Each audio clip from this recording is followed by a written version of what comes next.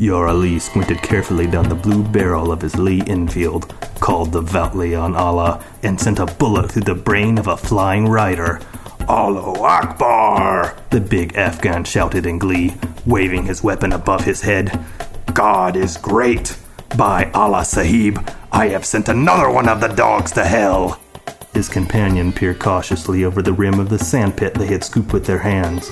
He was a lean and wiry American, Steve Clarney by name. Good work, old horse, said this person. 4 left. Look, they're drawing off. The white-robed horsemen were indeed reining away, clustering together just out of accurate rifle range, as if in council. There had been 7 when they first swooped down on the comrades, but the fire from the 2 rifles in the sandpit had been deadly. HPPodcraft.com. A desert shootout? What's going on? It's so intense, I feel sick. Wait, a desert shootout. Oh, my stomach hurts. It's so tense. You know, there is one author, I think I know who this is. Are we tackling a Robert E. Howard story today? Yes, we are. Bam! Bam is right. We are doing it. Robert E. Howard. That which we just heard was the opening of a fine mythos story by that gentleman entitled The Fire of Asshurbanipal, a title which I have been entirely unable to recollect all week. I've been calling it The Fire of Assmanimal.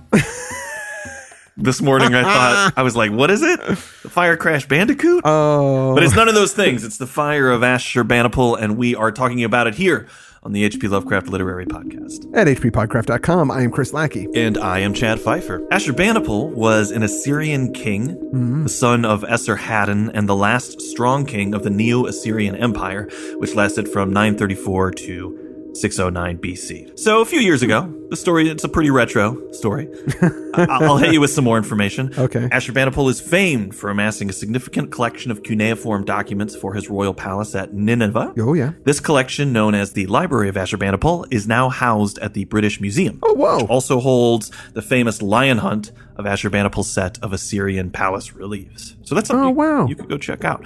I've been there. I just haven't seen those. It's a big place. It's a pretty big place. None of this really has too much bearing on the story we're about to read, but that is where Mr. Howard is grabbing the information from for the title, some of the history, just like our reader grabbed the audience's attention. Yeah, who was that reader? That reader was Eric Wetherington, a friend of the show and friend to all mankind, really. Eric actually suggested that we read this story, and so we said, hey, man, if you like it that much, why don't you come over here and read it? Smarty pants. And he did, which is fantastic. So thanks, Eric. Thank you so much. So good. Hey, here's another thing I'd like for listeners to perhaps put in their ears. I wanted to announce a new album release from yours truly. This is something a little different than the other albums I've released on chadpfeiffer.bandcamp.com, where you can still pick up the soundtracks to this show. Still available, always available. But the new album is called Fear Boys with Bugs. Oh, whoa, wait. I know that. Yeah, you do. It's the band Your name. band that you had like in the early, mid-90s. Yep, that's right, mid-late 90s. I was a mopey musician, recently relocated to Los Angeles, and I was a one-man band. Now, the album is a collection of 13 punk rock, lo-fi, electronic songs from that period. You know, I moved out here with just a suitcase to come live with you. You did? All the songs I played there, I was using borrowed equipment or things I could crib from folks. It's mostly recorded on a 4-track. It's goofy stuff, but I think it's good fun. Yeah. I'll play some samples on our outros this month as we rock through the Robert E. Howard. And if you deem it worth your time, please go over to chadpfeiffer.bandcamp.com and pick it up. Fear Boys with Bugs. I can't wait to hear it because, Chad, I'm familiar with those songs and I loved them then. Yes. And I can't wait to hear what you did, like remastering wise, to hear that stuff. I'm just so excited. I can't wait. I've remastered them as well as I can, but they were recorded on cassette tapes. In the 20th century. So, yeah. You know, but hey, sometimes people try and make their music sound that way on purpose these days. So I think, the kids may have something to learn from Fear Boys with Bugs. We got a comment on our last show from Ionolus Rosius, that's the handle, and when we were finishing up the Time Machine, and the comment said this: great month. I think he did a really good job covering this fantastic novel. I didn't really need to say that, but I just made me feel good, so I thought I'd repeat it. I eagerly await your episodes on the island of Dr. Moreau. Oh, we will do those. Yes, we will. Yeah, we will. Almost as eagerly as I await more Robert E. Howard. Uh-huh. If you do Robert E. Howard stories the whole month of July, you should obviously call it Thew Lie, which I thought was pretty funny, you know. Yeah. He's always talking about those iron thews that Conan has. Well, as a matter of fact, we are going to do Robert E. Howard all month. So it is indeed Thulai. Thank you for that. It is Thulai. Also in that comment, fun fact about the fire of Asshurbanipal. The name of the evil wizard, Zolfultan, is the same as the name of the evil village in the Black Stone, which I believe you've covered before. Oh, it is. It is, yeah, and we did cover it. That's right. And like the Black Stone, next week's story also involves a big, scary toad monster. Sorry for the spoiler. Oh, my God. Coincidence? Lazy writing? Or a clue to some deeper connection? I guess we'll find out. Let's get into the action. The story starts off with a Pakistani Muslim man named Yar Ali and an American called Steve. I just like calling him Steve because Steve's my dad's name. I know. I'm imagining Steve Lackey the whole time. They're having a shootout with some Bedouins, nomadic Arab fellas. Yar Ali and Steve drive them off, but they are low on bullets and supplies, and they know that these guys are going to come back with more dudes. Yeah, they're not running away like they're scared. Yar Ali says they ride after more of their kind. They are hawks who give up their prey not quickly. Howard is using all this hawk and bird imagery when describing the Bedouins. Yeah. Right at the top, he says, Ali sent a bullet through the brain of a flying rider. And I thought at first, wait a minute, are they fighting guys on some dragons or something? Yeah, me too. I did this. Are these like scientists on some modified alligators that they're wrestling with? No, I pretty quickly figured out that they were on horseback, but he's really selling that hawk and bird imagery here. Right. So Steve has 3 bullets left while Yar only has 1. They're in a tight situation, not knowing when those raiders are going to be back. At this point, Steve mentally reviews the chain of events that led them here, so we can figure out what's going on. But this is classic Howard. He starts the big action scene to hook us. Yep. This is not a bunch of guys in a drawing room saying, "Oh, give me another cup of tea and perhaps I'll tell you a story." It's like, no. Shoot, run, desert. It's awesome. So we've got this odd couple, partners in adventure. They came up from India through Turkestan and are now in Persia, which is modern day Iran. Yar Ali is obviously more adept at desert travel. This is where he's from. He drinks less water. But Steve isn't your typical American either. Howard lets us know he's hard and tough as a wolf. Wolf! Yes. Ding! That's 1 point, because animal reference. That's right. There's a lot of them in here. Tough as a wolf. Oh, there's a ton of them. Howard's writing, he reminds me of like when I used to teach drama classes for kids. And the first day we'd always get everybody on the floor pretending to be animals. That was like the exercise. And it seems silly, but it's a cool way to find a physicality maybe for a character. And I feel like that's what Howard is constantly doing in his writing, Oh, that's his go-to way to figure out what people are like. He's like a snake. He's like a lizard. That one's like a chinchilla. Got it. The adventurers are looking for some kind of big score. They don't really know what specifically. It's very vague. So they just kind of are up for adventuring, hoping to get something cool. They were questing for some vague and undiscovered treasure, some pot of gold at the foot of some yet unborn rainbow. But it does seem like a lot of danger and deprivation for no specific purpose. Yeah. If I were Steve, I'd just hit the convenience store in my pajama pants every day and play the lotto. There you go. Just as effective. When they're in Shiraz, a city in Iran, they heard about the legend of the fire of Asshurbanipal. Now, this trader heard it from a guy whose cousin's girlfriend's sister was friends with a pearl diver who knew about the legend. So the guy says that out in the desert, far west, there was this dead city of black stone where a skeleton sat on a throne with a flaming gem in his cold, dead hand. Mm-hmm. Sounds pretty credible. Yeah. Yes.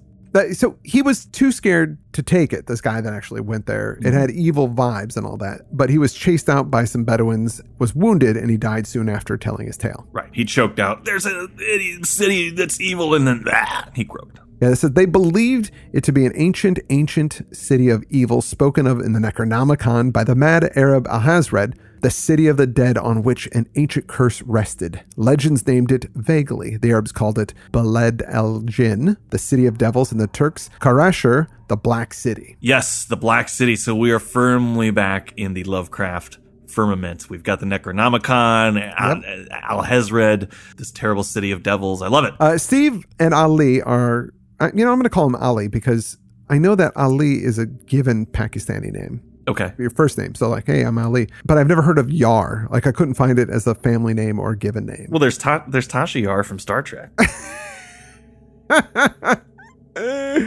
Is she Pakistani? Yeah. Mm-hmm. Oh, okay. That makes Obviously. sense. Yeah, of course. Insensitive. Anyway.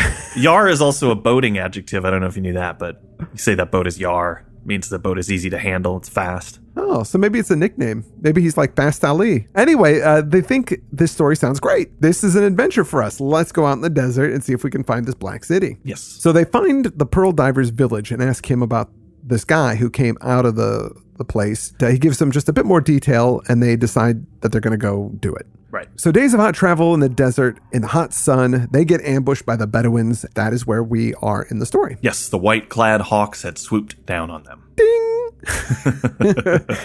Now they're low on food and water, and they have very little ammo, and the whole idea is feeling pretty stupid now. Yeah. Steve says, well, old horse, ding! Let's get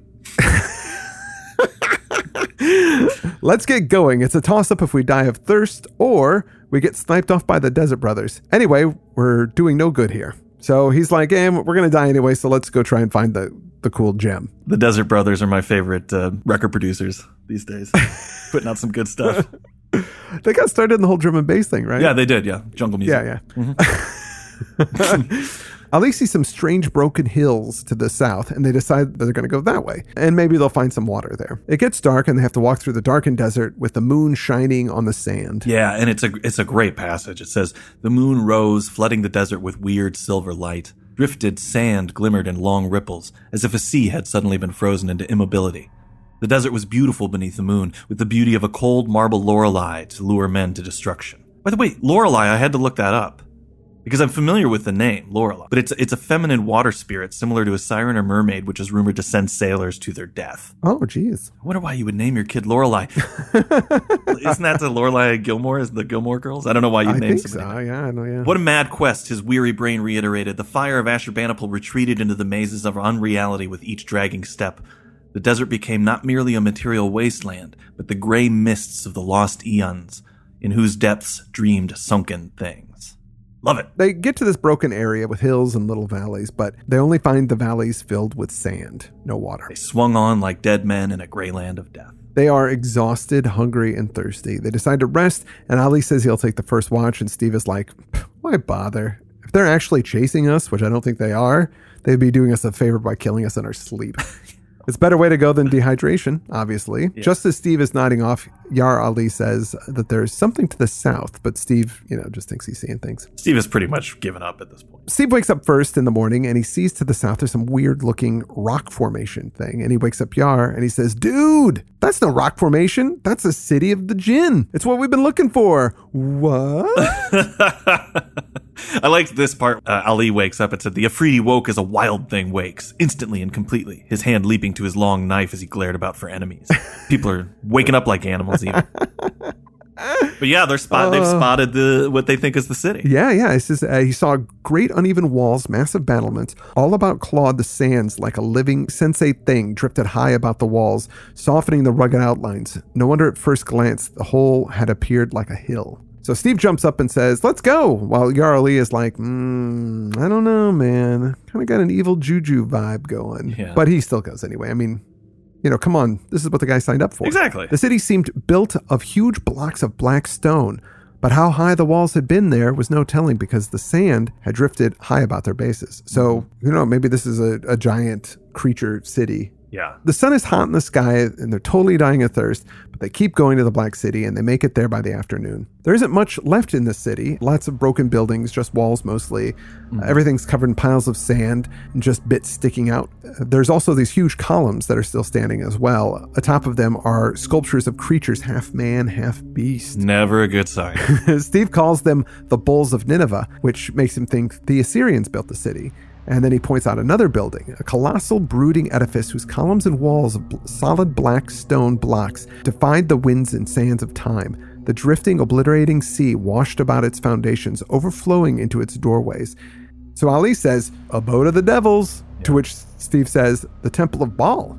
And Baal actually just means Lord. That really confused me because I thought it was a Christian thing. Well, see, here you go. It came to be used by the Abrahamic religions to mean a demon or a devil. Okay. But the name eventually came to be used to describe other gods like Hadad and El.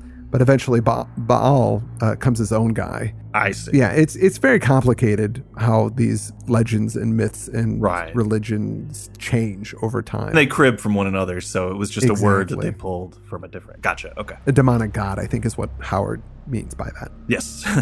Steve wants to go and try to find the gem, but Ali is like, man, who cares? We're going to die here. And Steve's like, yeah, but wouldn't it be cool if we found it before we die and then some other dude will find it in our hands? And then Ali is like, Yeah, that'd be pretty cool. It would be cool. So they drink the last of their water and off they go. That would be an interesting funeral service to offer, We have burial, cremation, or we can stick your skeleton in the corner over there with a jewel in your hand. It's all very tasteful. Your choice. Oh, they go to the main temple, which still has its ceiling, held up by great pillars. Ali is a bit dubious about going in, but, in for a penny. So there are no footprints. This place has been untouched for a very long time. And the columns inside are enormous, like giant tree trunks.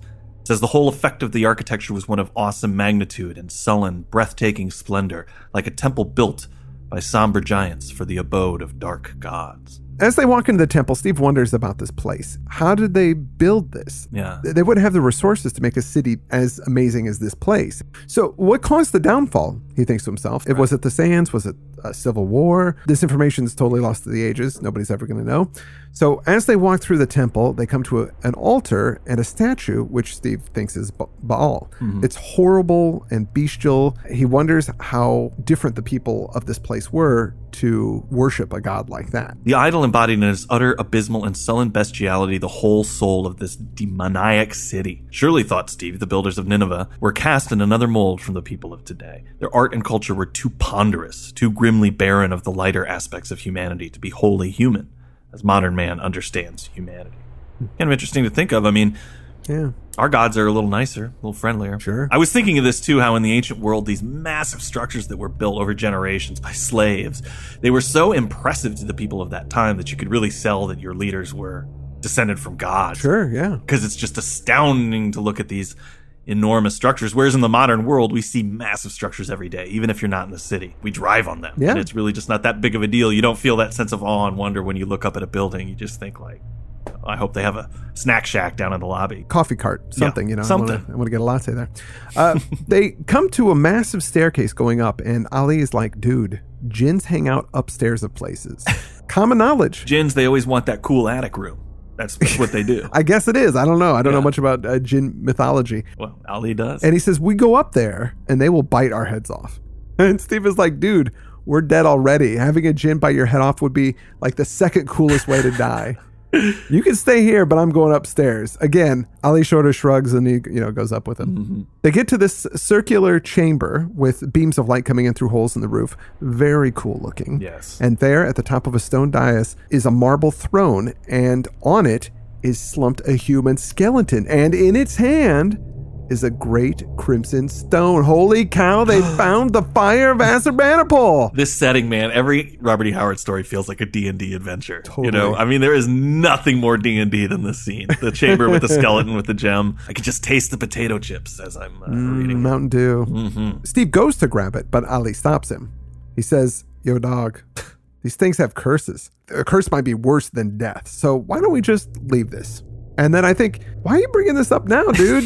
The whole quest, like weeks and maybe even months of planning have been to get this stone. And just now he goes, yeah, why is maybe it'll be cursed. Why is he suddenly all weird about it? I think he didn't really actually think they were ever going to find it. Oh, right. He just likes hanging out with Steve. Okay, yeah. This is like being, it's like you arrive at the theme park and you're kind of disappointed that the road trip is over. I can see that. But he really is genuinely concerned about touching that jewel. And Steve is like, superstitions. And Ali says, bro, that thing ain't natural.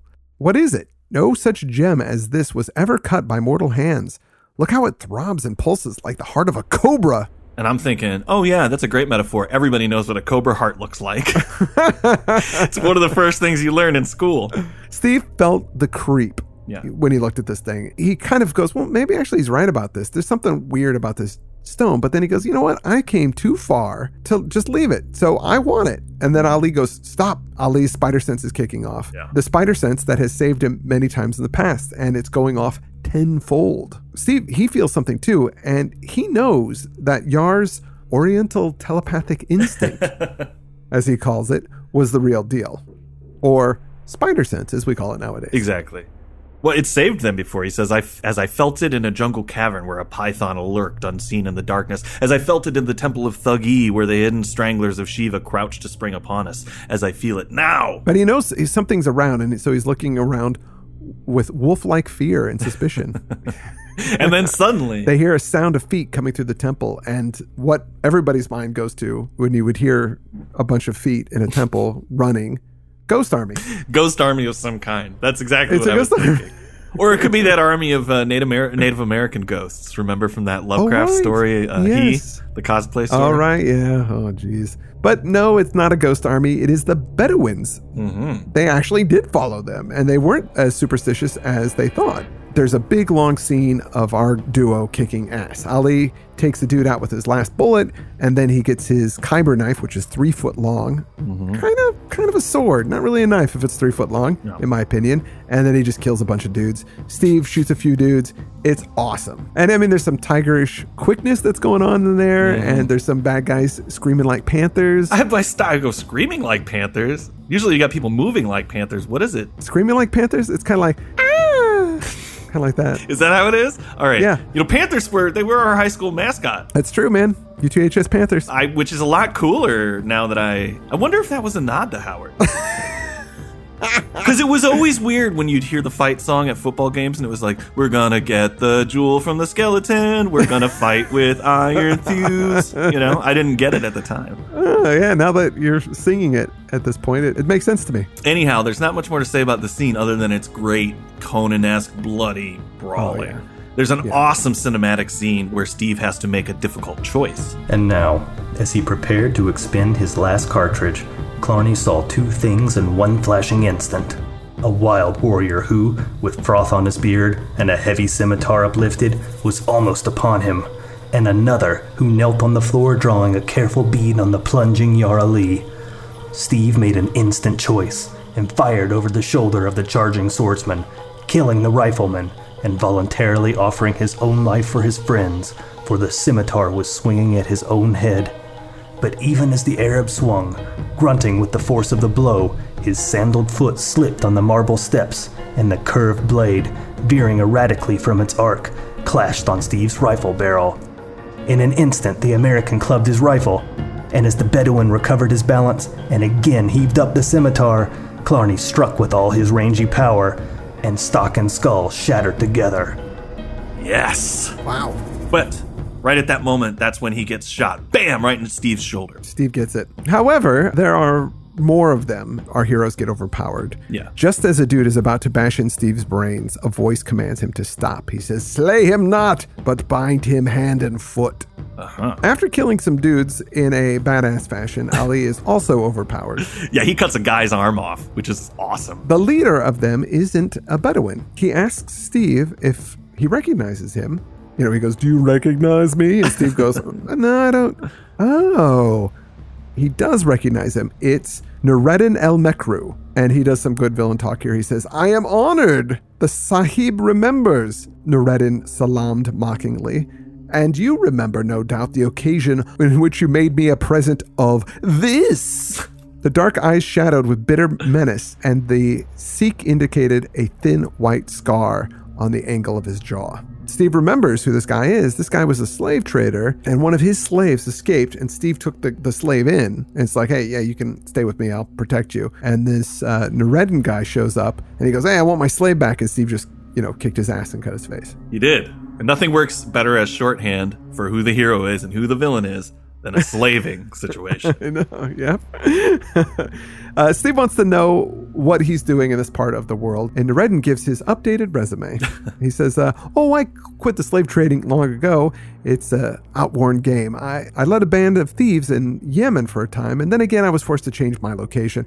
And I came here with a few faithful followers, and by Allah, those wild men nearly slit my throat at first. But I overcame their suspicions, and now I lead more men than have followed me in years. That's right. He went from being a lone guy to being the polyphonic spree. He's got a huge team. The guys they fought before were scouts, and those scouts had followed them. The Bedouins would have been afraid to enter, but of course, Nureddin likes to say, "I ain't no Bedouin." He's not superstitious. Nureddin says, "I kept you alive because I have some plans for you back at the oasis.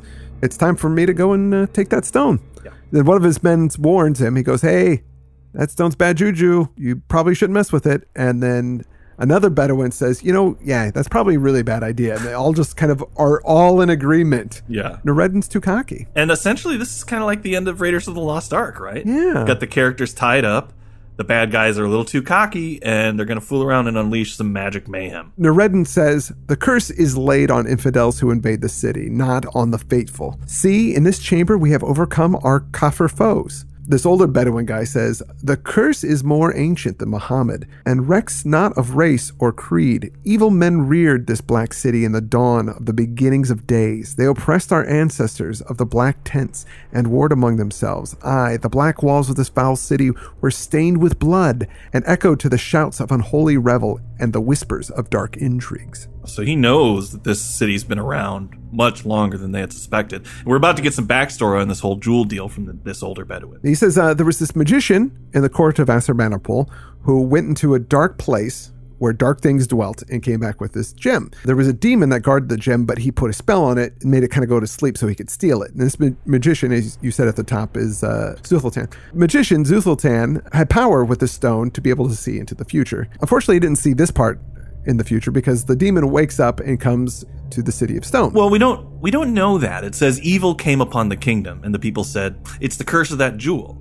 But it could have just been they were having a bad crop or bad year. Sure. And they blamed the jewel for that because he had some spell on this monster. So Asshurbanipal told him to give it back, but he fled to Kar-Shahir, but the king there tortured, which is actually where they're at, tortured the wizard to death. That king that watched him die in the room is the king that still sits in that throne with the gem. But killing him was a bad idea because he was the only one binding the monster. And as Zuthultan died, it says that he cursed the stone whose magic had not saved him. He shrieked aloud the fearful words which undid the spell that had put upon the demon in the cavern and set the monster free. And crying out on the forgotten gods, Cthulhu and Koth and Yog-Sothoth and all the pre-Adamite dwellers in the black cities under the sea and the caverns of the earth, he called upon them to take back that which is theirs, and with his dying breath pronounced doom on the false king, and that doom was that the king should sit on his throne holding in his hand the fire of Asshurbanipal until the thunder of Judgment Day.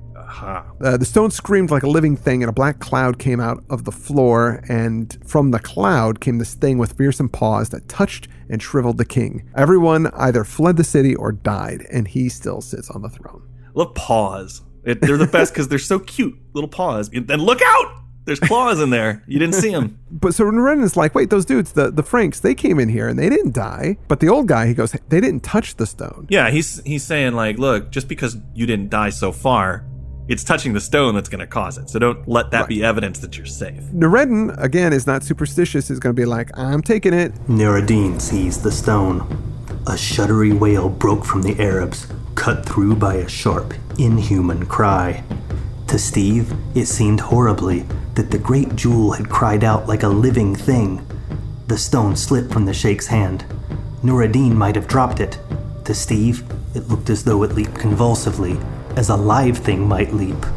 It rolled from the dais, bounding from step to step, with Nureddin springing after it, cursing as his clutching hand missed it. It struck the floor, veered sharply, and despite the deep dust, rolled like a revolving ball of fire toward the back wall. Nureddin was close upon it. It struck the wall. The sheikh's hand reached for it. A scream of mortal fear ripped the tense silence. Without warning, the solid wall had opened. Out of the black wall that gaped there, a tentacle shot and gripped the sheikh's body as a python girdles its victim and jerked him headlong into the darkness. And then the wall showed blank and solid once more. Only from within sounded a hideous, high-pitched muffled screaming that chilled the blood of the listeners. Howling wordlessly, the Arabs stampeded, jammed in a battling, screeching mass in the doorway, tore through, and raced madly down the wide stairs. Now remember, our guys are tied and lying on the ground. They looked at the wall, and then they heard the sound of the stone or metal kind of sliding open. Steve, he looked in for a second, but Yar closes his eyes. Yeah, he knows better. And then Steve also closes his eyes. Steve had only seen what might have been the glitter of monstrous eyes, and that was enough. I'm going to do what Ali's doing. Steve felt this thing move over towards them, and he felt its breath on him, and he prayed that not touching the gem would save his and Ali's life. The presence then leaves, and then they hear the stone slide close again. Then Yar Ali tells him, he goes, stay still, I can bite through these ropes. And then he does. Yeah. He bites through the ropes. Yar's a badass. He must be getting good dental care if his teeth are strong enough to do that. Yeah. You know, this isn't a guy that neglects his teeth. No. That's something we just learned about him. As they get up, they see all the carnage that was there before, but the Bedouins are gone, the other ones.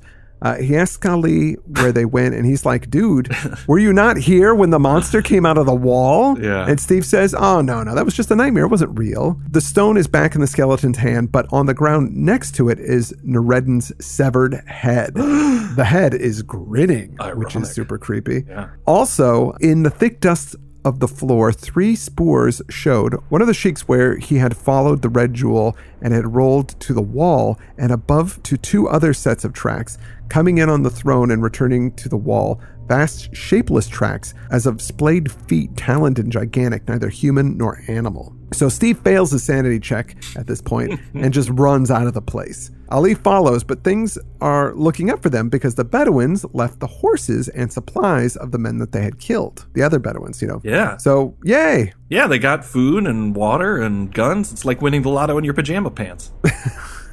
Dreams are coming true. And off they go with the horses out of the city. As they ride away, Steve admits he peeked. Oh, what a horrible peep it was. I looked, the American said somberly. I wish I had not. I know I'll dream about it for the rest of my life. I had only a glance. I couldn't describe it as a man describes an earthly thing. God help me, it wasn't earthly, or sane either. Mankind isn't the first owner of the earth. There were beings here before his coming, and now, survivals of hideously ancient epics. Maybe spheres of alien dimensions press unseen on this material universe today. Sorcerers have called up sleeping devils before now and controlled them with magic. It is not unreasonable to suppose an Assyrian magician could invoke an elemental demon out of the earth to avenge him and guard something that must have come out of hell in the first place. I'll try to tell you what I glimpsed, then we'll never speak of it again. It was gigantic and black and shadowy. It was a hulking monstrosity that walked upright like a man, but it was like a toad too, and it was winged and tentacled. I saw only its back. If I'd seen the front of it, its face, I'd have undoubtedly lost my mind. The old Arab was right. God help us. It was the monster that Zultan called up out of the dark blind caverns of the earth to guard the fire of Asshurbanipal. Woo! And that is the end. That is the end. Yeah, Howard delivers the goods as always. A rollicking adventure. I want to thank Eric for recommending it. Yes, I loved this story. It was so cinematic and action-packed, and it was exactly the kind of summer fare I was looking for in doing a month of Robert E. Howard. And we're going to continue next week with a story called Dig Me No Grave. Ooh, I like the sound of that. Yeah, it's got a cool sounding title. Dig Me No Grave by Robert E. Howard. That's what we're covering next week. Thanks, everybody, for tuning in. I am Chad Pfeiffer. And I'm Chris Lackey, and you've been listening to the H.P. Lovecraft Literary Podcast. And I'm just going to play us out with a quick track from the new Fear Boys with Bugs album. Again, that's available at chadpfeiffer.bandcamp.com. This track might be a little suggestive for younger listeners, if you want to tune it off now. It's the opening track of the album called She Used to Work in Porno. hppodcraft.com